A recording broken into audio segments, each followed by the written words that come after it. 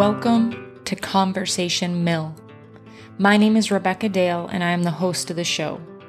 I have a passion for sharing how the creation of thriving local economies benefits us all. I'm fascinated by how we come together to form our communities on a macro and micro scale, and how our histories and stories, when shared, can not only motivate and inspire, but can facilitate understanding. As our communities, large and small, bring back a more progressive Main Street, individuals are stepping out to pursue their passions, and local leaders are pushing back against corporate greed. It's time to engage these community leaders and small business owners in conversation. What are the driving forces behind their courage and success? And how can we continue to build communities that embrace diversity, support the local economy, and create a healthy ecosystem for the culture at large? Join us now in conversation. On this bonus episode of Conversation Mill, we meet Taylor. He is a financial advisor with Edward Jones. I met Taylor 5 years ago and spent time getting to know him when I saw him in the gym I managed. I ultimately went to his office and created a financial plan with him. After years of following his advice and seeing the dedication he has for helping people from all walks of life to have a more secure financial future, I knew he would be the perfect guest to bring financial advice to our listeners. In part one of our conversation, Taylor shares his background, his own small business experience, and how he became a financial advisor. You can hear the rest of my conversation with Taylor at conversationmill.substack.com as part of our Cornerstone episodes for paid members. This year, we have Cornerstone episodes to add value to you professionally and personally. Additionally, I would encourage parents to listen to these 2 episodes with their kids ages 12 and up. The more opportunities teenagers have to learn about creating a strong financial future, the better, as we are seeing a lack of financial literacy being taught in our schools. Join us on Substack for part 2 of this conversation and for all Cornerstone episodes. Again, that's conversationmill.substack.com. What led you to a career in financial planning or wealth management? Or is that how you describe what you do? That is a really good question. So I was in small business before, and I know I have shared this story with you in the past, but my story went, I got my girlfriend pregnant at 17, so I needed a job. And so with that, I went into heating and air conditioning and worked my way up to be one of the owners of the company. So I never really got a chance to, I needed something recession proof, and I needed something that that somewhat interested me, that I was going to be able to do, that I wasn't going to worry about losing my job. So as a small business owner in that space, I got to work with other small businesses and then large businesses, institutions, schools, all sorts of different stuff. So I got a lot of my business experience from that. And I did that for quite a long time. I worked for kind of a boutique-y kind of a firm, and we did service work and we did large construction stuff. So from there, I can fast forward, and in 2008, I realized that there was a God, and it wasn't me. My whole world kind of revolved around just thinking that, the world revolved around me. And so from that point forward, that's where I started realizing that there was probably more in life to making money, and I made really good money.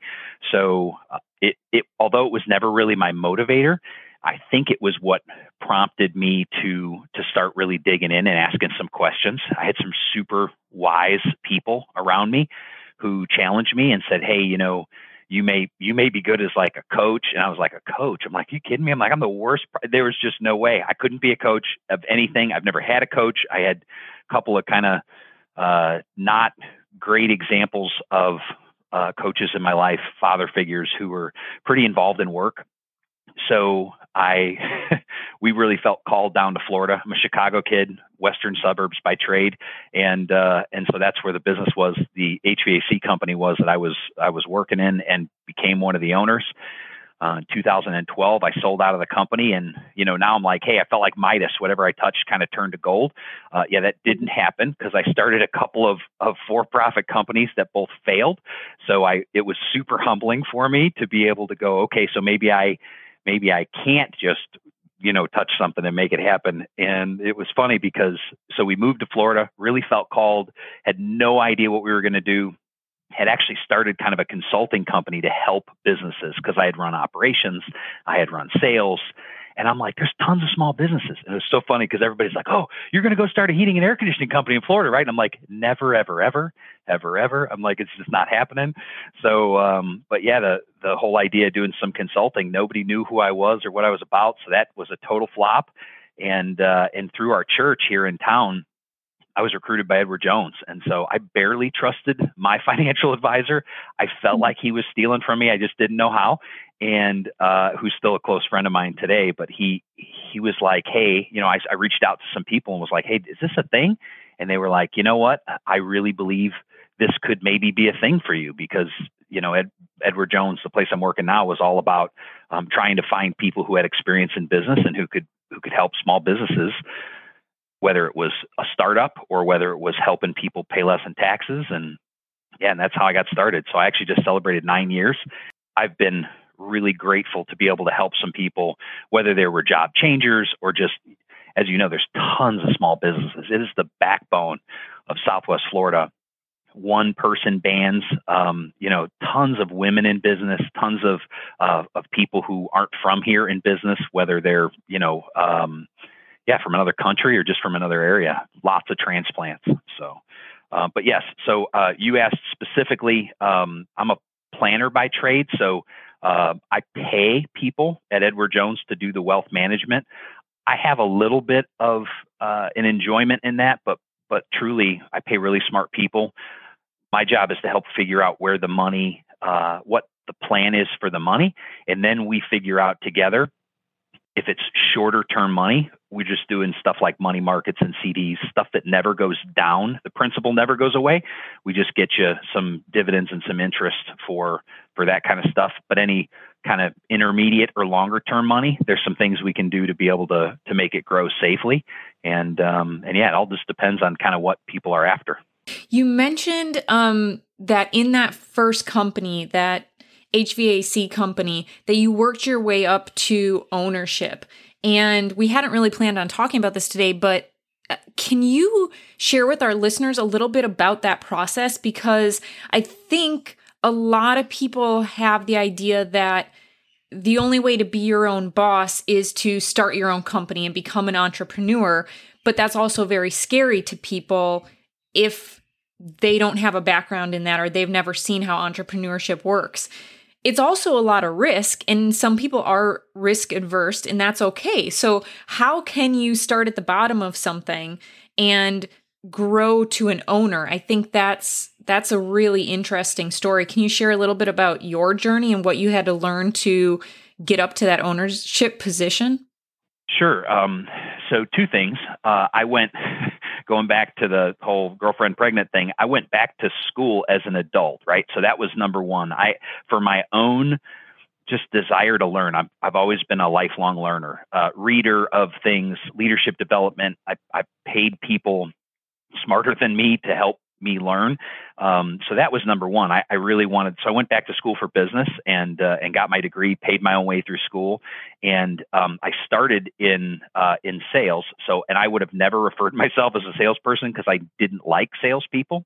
I felt like salespeople and attorneys, I just had a really bad view of what they were. I always felt like they were trying to give somebody something they didn't need, just the quintessential people doing things that were going to benefit them and not necessarily help someone else. And so that's how I started. It's another kind of funny story. So I went to trade school. So my first step was to go to a trade school, and I'll never forget. My mom agreed to pay for it. I'm 17 years old. I got to get a job, and there was this local environmental technical institute, and I had to go at night. So I'm doing like working for a property management company, like helping out around an office building during the day. It's my day hustle. And then my night hustle is going to school and learning about HVAC stuff. And so, so I just essentially learned to trade. So, which I'm a huge proponent of, right? So I don't think everybody has to go to college. I think you can get into the trades, and just so often people just send their kids to college, and that's a lot of conversation we have. Some people just aren't wired to go to college. They just need to get into a trade. So for me, I had gotten into a trade. My circumstance kind of made that the right answer, I think, at the time. And so I got into the trade. I got in with a company, and then I was actually recruited away. It was kind of funny. I had up until Edward Jones, I had never done a resume. You just friend of the family, somebody they're like, hey, you'd be great here. And I remember being like, okay. And you meet them, you have lunch with them, and before you know it, you're working. So I've only really worked at 3 companies, and so I went from doing this property management gig to working for this mechanical contractor. And the only reason is the trade school I went to, one of the teachers was an adjunct. And so I just made friends with the teacher, and the teacher was like, hey, you got to meet our manager. And sure enough, I got hired over the phone. And I went in just thinking I was going to be a service technician, and it ended up being a 5-hour interview because the owners were like, hey, you're really good with people. You got good soft skills. Have you ever considered sales? And just like I told you, I'm like, sales? I hate salespeople almost as much as I hate attorneys. And they were like, so that just the owner, everybody tried to convince me. They're like, look, Taylor, if you give us 6 months doing sales and it doesn't work out, we'll put you right back in a truck. And I was like, I won't do sales. And they're like, okay, don't think of it as sales. Think of it as project management. You go in, something's broken, you'll help somebody fix it, and then you'll happen to get a commission when the job is done. And then grew the business. I'm assuming you grew the business through that sales, and then that opened up an ownership position, or they gave you equity as part of your comp plan. How did that shake out?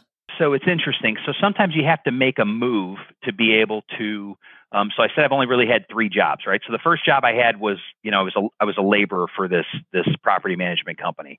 The first job I had in mechanical contracting was with Reedy, and they went through a couple of really weird changes. They started getting kind of corporate and started losing that really helping folks, and it started getting more of the, hey, how do we charge more to give people less?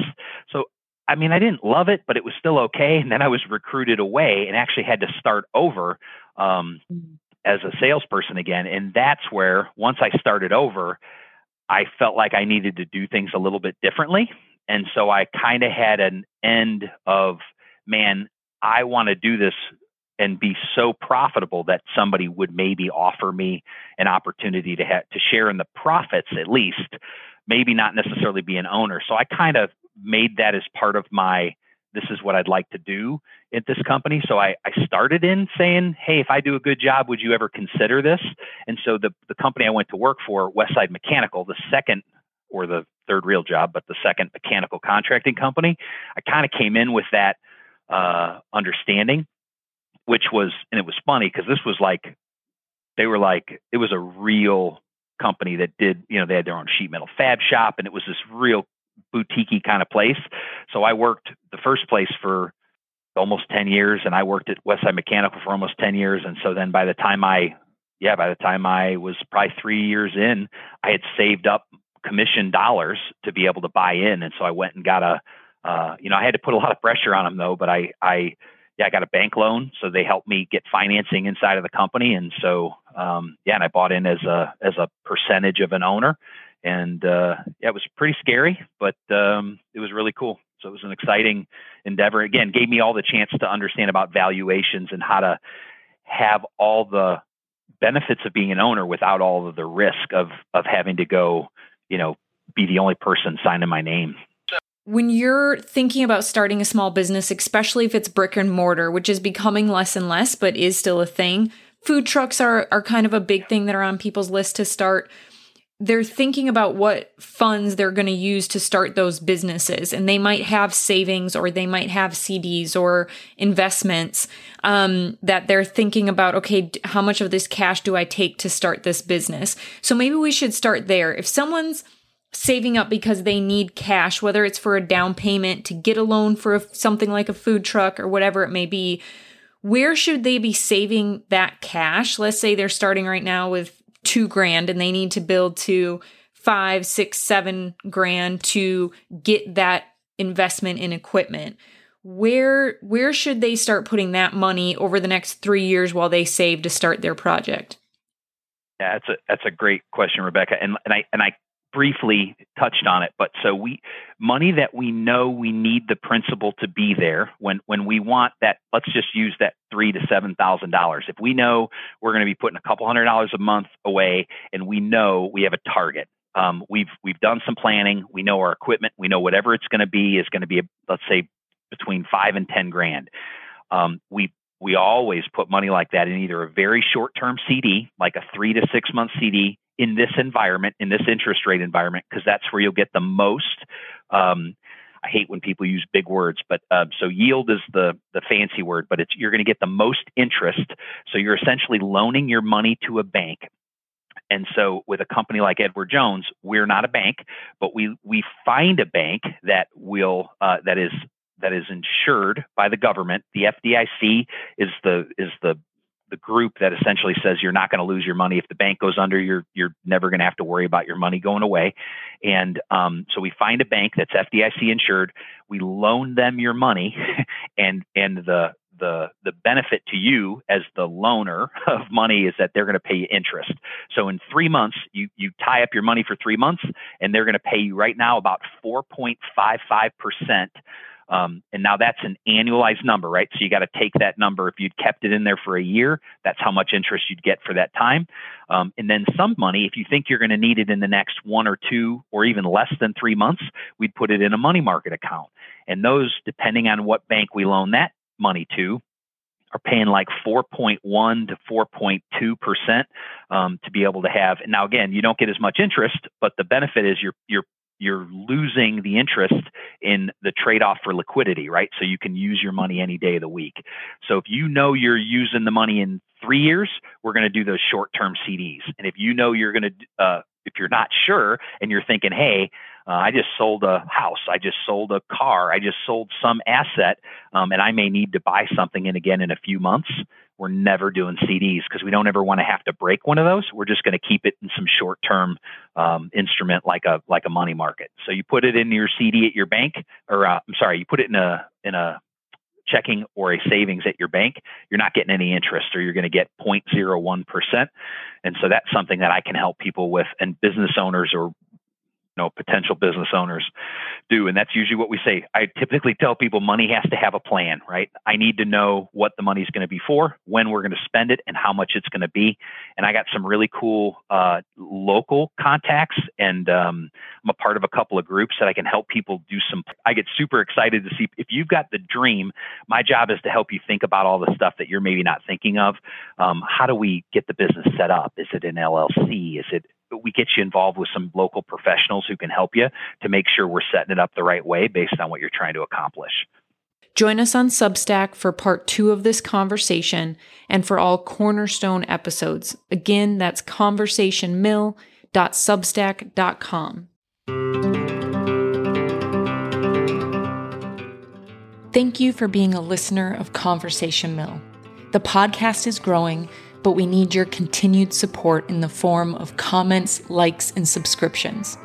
If you've enjoyed even one episode, please take 2 minutes to comment under the episode or the podcast itself, or rate the podcast. Hitting the subscribe button wherever you listen to the podcast helps tremendously. Every like and subscribe helps me support local businesses and local nonprofits by giving them a platform to tell their stories. Together, we can foster the understanding, diversity, and economies that make our individual communities flourish, while creating our own community here at Conversation Mill. Also, you can join us at conversationmill.substack.com, where you can become a member and receive weekly member-only content, including member-only episodes. I look forward to sharing a new conversation with you next week, and as always, thank you for your support.